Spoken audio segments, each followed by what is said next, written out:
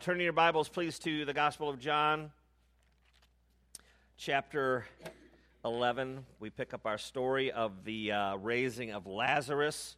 We'll be in this week and next week, and then the following week, the week before Christmas, we'll have a Christmas message, as we always do. So we pick it up in John chapter 11, starting in verse 28. And this is God's word. When Martha had said this, she went and called her sister Mary, saying in private, "The teacher is here and is calling for you." And when she heard it, she rose quickly and went to him. Now Jesus had not yet come into the village, but was still in the place where Martha had met him. When the Jews who were with her in the house, consoling her, saw Mary rise quickly and go out, they followed her, supposing that she was going to the tomb to weep there. Now when Mary came to where Jesus was and saw him, she fell at his feet, saying to him, "Lord, if you had been here, my brother would not have died." When Jesus saw her weeping, and the Jews who had come with her also weeping, he was deeply moved in his spirit and greatly troubled. And he said, "Where have you laid him?" They said to him, "Lord, come and see." Jesus wept. So the Jews said, "See how he loved him." But some of them said, Could not he who opened the eyes of the blind man also have kept this man from dying?" Let's pray one more time. Father, may the truth be spoken and received here today. In Jesus' name, amen. Well, 20 years ago or so, when I was doing college ministry at this church, we had singles ministry and college ministry. Tammy and I took our little college ministry down to, I can't remember, it was the Coliseum or somewhere, to see, it was a Michael W. Stiff concert, but we only really went because of Jars of Clay was opening. So Jars of Clay was opening, and all of our college students were like, Jars of Clay were so cool, blah, blah, blah, blah, blah. So we tolerated Michael W. Stiff just to see Jars of Clay. And so we're watching Michael W. Stiff's concert, and, they've got the typical, he's like, all kind of saying, like this, and he had his big fat mug on the screen the whole time. And there were all kinds of objectionable things, like there'd be the crucifixion and all these shots of Christ and his anguish, and then it'd be like Michael W. Smith's face with his scrubby beard and his good looks and stuff would be coming in and out, all kinds of things that were annoying. One of the other things that was annoying was that they did this thing in the middle where the whole band got rid of their instruments, and they all walked around in a circle, and they did like... They had this rhythm, and they had this cadence that they were all walking to. They were all stomping in a circle, blah, blah, and when they'd stop, somebody would recite a Bible verse. And they'd go, boom, boom, boom. And they did it some more, and somebody would recite a Bible verse. And they would do it some more, somebody would recite a Bible verse. And of course, as is so kitschy in American concerts and cultures, the cool black dude, there's always a point in a concert where you prove that the black guy is cooler than the artist. You know what I'm talking about? Like, these honkies are kind of jive honkies. We got this one cool guy. And so the cool guy, the cool black dude, when it was time for his verse, he goes, "Jesus wept." And the whole crowd starts laughing because, ha, ha, ha, he picked the short verse. Look how funny that is. And he's cooler than everybody else because he picked this short little verse, and it was this funny little moment, and they started their stomping thing again. And it bothered me back then, but it really bothered me as I was preparing this.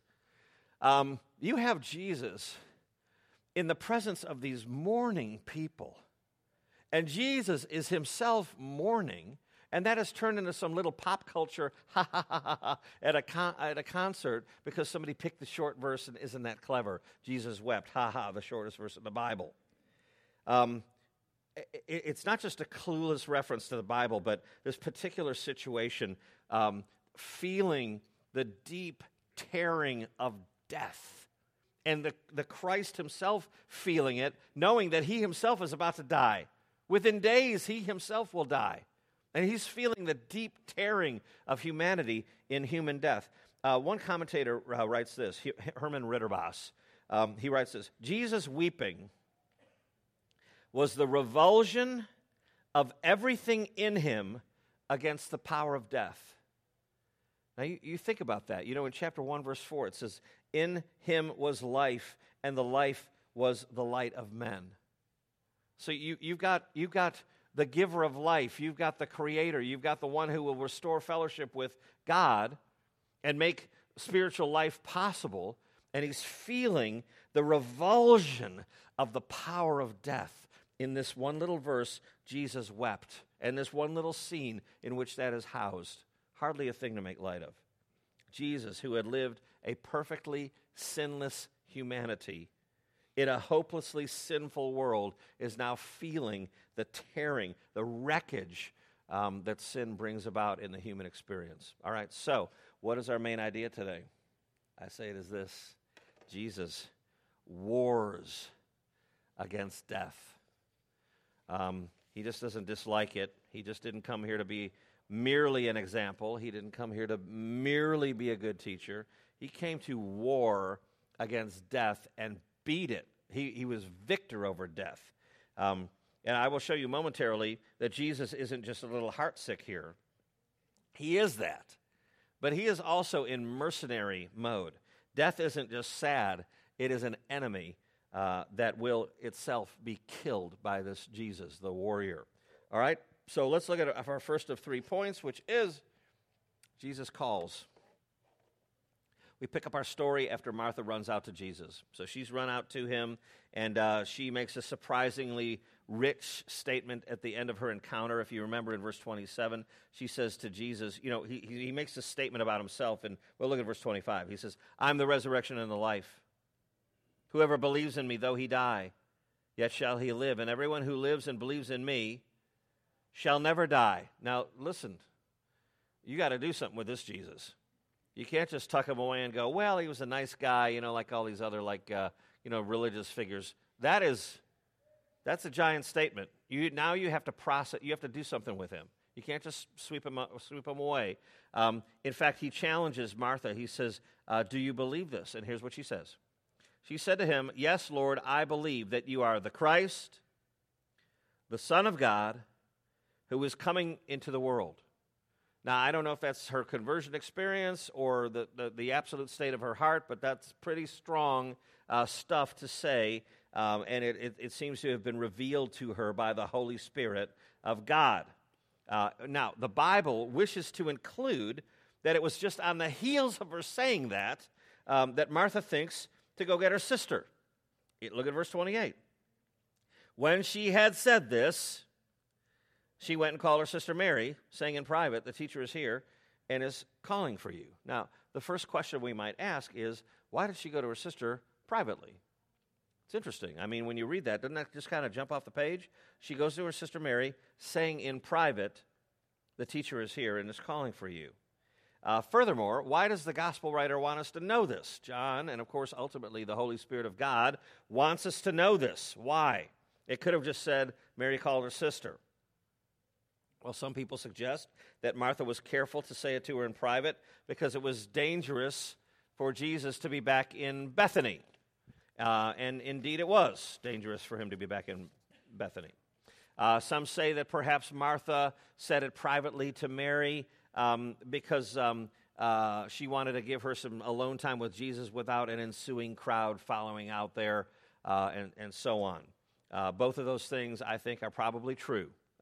It seems pretty logical. And I'll tell you one other thing. Much has been said and preached about professional mourners. Have you ever heard anything like that? Professional mourners? All right. That's a real zingy thing to preach, professional mourners. That was a reality back in the East and other places back then. And it's a reality today, too, by the way, in the East, that there are professional mourners. In fact, in the UK, there's a company called rentamourner.com.uk. And so, if you don't want to look like a big loser before you die, you can say, listen, can I rent about 35 people to attend my funeral so I look like I was pretty popular? You can rent a mourner to go to your funeral and kind of fill out a little bit and kind of jazz it up. Is that not crazy? Also, mourning. Have you ever seen people in other cultures mourn? It's very interesting. In the United States, we mourn in a certain way. I had a seminary professor from Ireland, and he said one of the most, I've told you this before probably, but he said the two most shocking things about American culture when he moved here from Ireland were, number one, how frank everybody was with their prayer requests. He said, over there they say, I've got an issue internally. I've got an issue with my stomach. And everybody goes, oh, let's pray for your stomach. Here it's like, oh, there's a sphincter, and the blood flows through here. Okay, we got it. We don't need all the little specifics. So that was one thing that shocked him. And then the other thing that shocked him was death. Where he, at least back then when he was growing up, in Ireland, when somebody died, the body would stay in the house for 3 days. And everybody would come to the house. And he said that they would touch the body. Everybody would touch the body. Nobody touches the body in the United States. But they would touch the body and be near the body, and they would grieve in a certain way. And it was just very, very interpersonal and not sanitized like it is in the United States. Well, you go to other parts of the world. I don't know if you've seen on the news, but when there's great grief, you ever seen people whack themselves on the head? You ever seen that? Oh, they do. They'll go, just in their grief, everybody's pounding their head. They'll have a yell. La, la, la, la, la, la. You ever seen that? They grieve in a certain way. And so the grieving that you see here was not the quiet little stuff that we do. There's a lot of probably weeping and wailing. It was more culturally customary back then. And so Martha tells Mary, and she wants to hopefully get Mary some quiet time away from this noisy group of people in their mourning. I don't know if there were professional mourners there or not. Probably not, because it says that. It says when Jesus saw. When Jesus saw her weeping, and the Jews who had come with her also weeping. He was moved. I don't think that he was looking at professional mourners going, "Oh, look at that." I think he was looking at really people who were really grieving. Anyway, all to say, Mary, she responds in a unique way. She was told quietly, but then she jumps up, and we'll talk about it more in our next point, but he jumps up, and she rises quickly, and she goes out to him, and everybody follows her like a big herd of zombies. And I don't know if you know a lot about zombie culture. I know the Carols do. But if you don't know about zombie culture, they like a loud noise. So if there's a big loud noise comes, even if they're eating guts or whatever, they look up and they're like, ooh, loud noise. Ooh. Okay. So all these people follow Mary out there. All right? What is germane here is that Jesus sought her out. Thus the point. Jesus calls her. Jesus sought her out. Look at the order of it again. I found this so worshipful and fascinating. Verse 27, I'm going to read 3 verses, so just bear with me. Martha said to Jesus, "Yes, Lord, I believe that you are the Christ, the Son of God, who is coming into the world." When she had said this, she went and called her sister Mary, saying in private, "The teacher is here and is calling for you." And when she heard it, she rose quickly and went to him. Now, isn't it interesting? Somewhere in there, it appears that Martha said this thing, "Yes, Lord, I believe that you are the Christ, the Son of God, who is coming into the world." And it seems like at that point, Jesus said, "Go get your sister." I just find that to be so loving and compelling. Guess what, Martha? Something's been revealed to your spirit. Now go get your sister, because it's time for her. It's time for her to have an issue of faith. In other words, her soul is precious. Now go get her. I'm here to secure it. Application for your life. This, friends, is how the gospel works. Jesus calls. I mean, Jesus sent the Holy Spirit, did he not? Who calls? The Holy Spirit summons. The Holy Spirit breathes life. The Holy Spirit illumines truth. And so Jesus calls. The question for you is, how do you get up? Do you get up like Mary? Or do you get up? Do you get up at all? Jesus calls. Mary jumps up, she rises quickly, makes a ruckus, enough for all the people to follow her out and go, hey, something's up here. She's either going to the tomb or something, but let's go follow her. Is that what you do? How will you respond to the Savior? You've only got three choices. He's either a big fat liar when he says, I am the resurrection and the life. Whoever believes in me, though he die, yet shall he live. Everyone who believes in me shall never die. What do you do with that? He's either a big fat honking liar, or he's some crazy, diabolical, pathological goofball, or he really is that. He's the resurrection and the life. Whoever believes in him, though he die, yet shall he live. Everyone who lives and believes in him shall never die. Do you believe this? Friend, do you believe this? Do you get up? How do you get up? Do you get up at all? Do you get up explosively?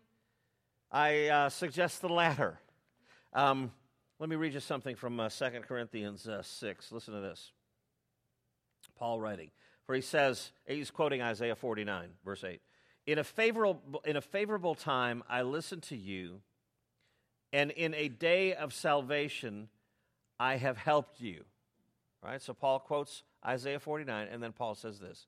Behold, now is the favorable time. Behold, now is the day of salvation. You don't have to wait for a Messiah. Messiah's here. You don't have to scour the earth for answers. You don't have to try out transcendental meditation and see what they've got. You don't have to become a mystic and see what they've got. This is the Christ making claims about himself. Now is the day of salvation. Now is the favorable time. Question is, do you believe this? That's a question from Jesus. All right, next point. Mary falls. In our previous point, we asked, how do you get up, or do you get up? How will you respond to the Savior? And now we'll look at the other question here. What will you do when you encounter this Savior? Look at what Mary does. When she heard it, she rose quickly, went to him. And again, she moved so bombastically that she was going to him, what was coming to him, that others knew something was at least up. Verse 31 tells us that she was going to the tomb to weep there. One thing we know for certain, God is in sovereign control. People followed her, unbeknownst to them and unbeknownst to her, because they were about to witness a miracle. Isn't that something? She gets up hurriedly. Even though she was told privately she could have some quiet time with Jesus, she gets up bombastically, kind of a la Peter, and she runs out there. Everybody follows her, and unbeknownst to her and them, they are about to witness a miracle. Verse 30, Jesus had not yet come into the village, but he was still in the place where Martha had met him. Why didn't he just go to the house? The reason he didn't go to the house is his business was not at the house. His business was at the tomb. So he hung out, and he was near the tomb. And in verse 32, it says, Mary came to where he was, saw him. She fell at his feet, saying to him, Lord, if you had been here, my brother would not have died. It's interesting, and quite a legacy, really, I think, with Mary. When you think about Mary in the Bible, this Mary, Mary of Bethany here, there are three main accounts of her. There's this one here. There's another one in in chapter 12, where she anoints Jesus, and then there's another account in Luke 10. In each of those accounts, she falls at Jesus' feet. Isn't that something? When you think of Mary of Bethany, in each of those accounts, she falls at Jesus' feet. And then, of course, here she says almost the same thing Martha did. Lord, if you had been here, my brother would not have died. They obviously had talked about that. They obviously were troubled by it.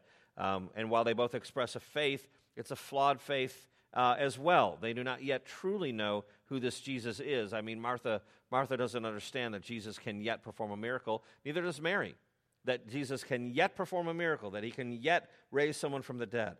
Application for your life. Let me read the Bible to you and summon you as a minister of the gospel. Verse 28, the end of it. The teacher is here and is calling for you. What will you do? I suggest you rise quickly. And then what do you do when you encounter the Savior? Learn from Mary. You fall at his feet. I mean, what does that posture communicate? It communicates that I got nothing. It communicates that you're greater. It communicates that I'm low, that I'm in need, that you're the supplier.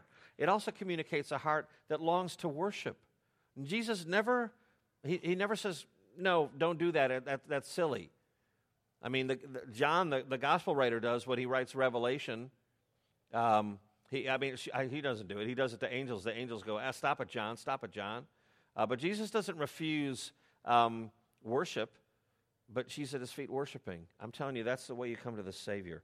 She clung to him, and she made a statement of belief in his divinity. That's how you come to this Christ.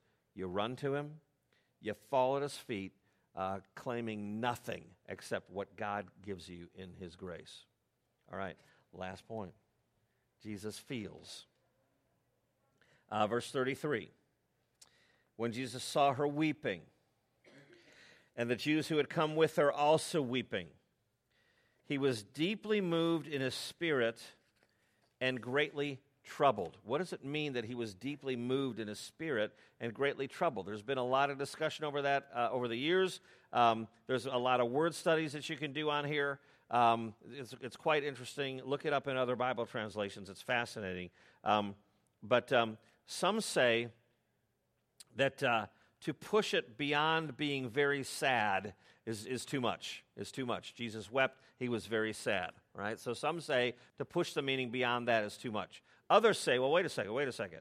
Jesus exhibits a trembling, sorrowful anger, and he's so personally disturbed by it, by sin, that he weeps. Some say he was distraught over, fake mourners, Jewish onlookers. I don't believe that. Some say that he was disappointed in Mary. I certainly don't believe that at all. I think that's a terrible interpretation.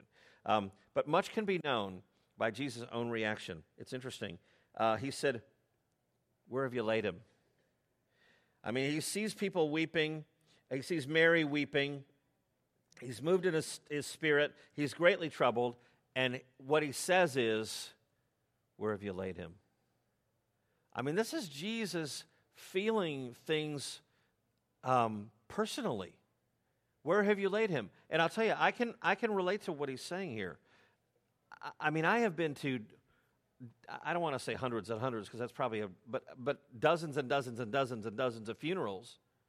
And you know what I've done dozens and dozens and dozens of times is if there's somebody and there's somebody in a casket and there's tables full of pictures and stuff, I'll meet with the family, I'll hug on them, and I'll say something like, when it's my time's up and the line's got to move and everything, I'll say something like, "I'm going to go look at your daddy." Did you hear that? "I'm going to go look at your daddy." Or "I'm going to go look at your grandma." And I go to the casket and I look at them. And a lot of times I touch their arm. And then I go to the table and I look at pictures of them. And I consider their life. And I look at what they looked like when they were younger and they wore funny clothes. And you know how many times the person I just left ends up coming back to me? I'll be staring at that body in the casket, and the person has left the line as it comes up next to me, and they just stare at their loved one with me. I think Jesus' heart was broken for Lazarus, whom he loved. I mean, when Lazarus was ill, they say in verse 3, "Lord, he whom you love is ill." They didn't have to say Lazarus from Bethany in Judea. "He whom you love is ill." Jesus knew who it was, and so he goes.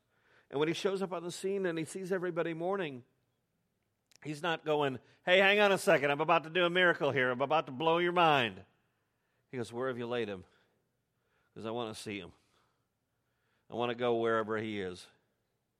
I mean, that's personal. Now, to move on here, death as an enemy, and Jesus feels that very deeply here. B.B. Warfield wrote this about that. It's a great quote. Listen. Jesus approached. So what does it mean that Jesus wept? All right. It means that he wasn't sobbing uncontrollably, but he burst into tears. It wasn't just the Indian crying over pollution. If you grew up in the 70s, he was deeply moved, and it says here, Jesus approached the grave of Lazarus in a state not of uncontrollable grief, but of inexpressible anger. The emotion which tore his breast and clamored for utterance was just like righteous rage. It is death that is the object of his wrath, and behind death, him who has the power of death, and whom he had come into the world to destroy. Tears of sympathy may fill his eyes, but his soul is held by rage, and he advances to the tomb, in Calvin's words, as a champion who prepares for conflict. Jesus, he's infuriated in his sadness over the way sin rips humanity apart. Don't you feel that? When you experience death that is close to you, it is a sadness indeed. It is a separation indeed. But it is a tearing. It's an anger. It's sin. I've told you this before, but it takes me 4 keys to get to my office in this church. 4. Well, I'm a grandmaster, but my point is, I have to go to get in my office. And I'm angry almost every day. I really am. You know why? I'm like, this is because of sin. And this is because of sin. If there weren't sin, I wouldn't have to lock stuff up so they didn't try to steal or to kill me. Doesn't that bother you? You got to lock everything up and clamp everything down and get an antivirus thing and do all these protective things and have home security and all that. It's sin that does that. And Jesus feels it in death so profoundly. Now, application for your life. Think about tears. Are they not more than sadness?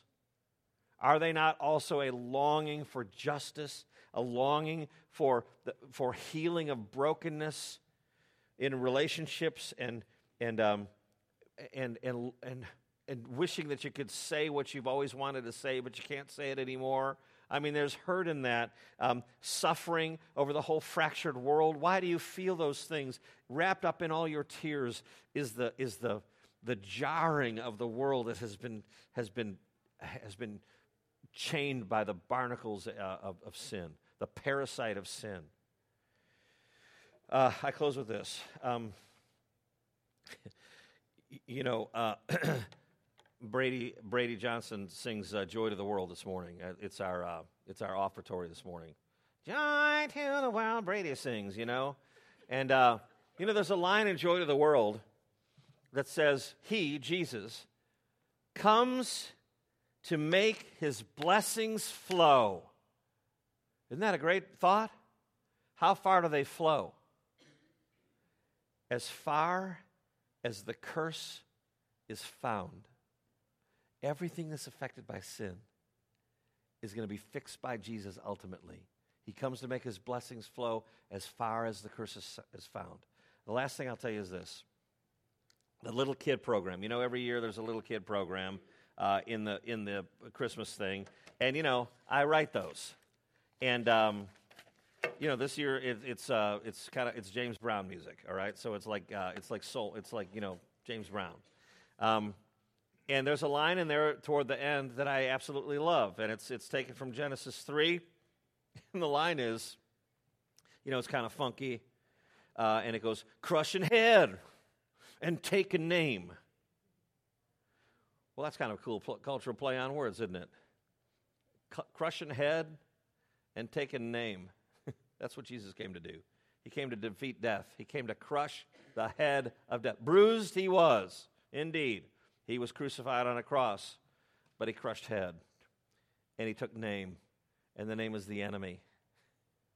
And ultimately, Jesus will come back, and sin will be no more in human existence. You won't even be tempted to sin anymore. You won't be able to sin anymore. Was that not a thing? Wonderful thing to think about at this Advent season. Let us pray. Lord, thank you for not giving up on us. Thank you that you're a living Lord, and having a living Lord makes all the difference. That you've gone before us and you are okay means that we'll be okay.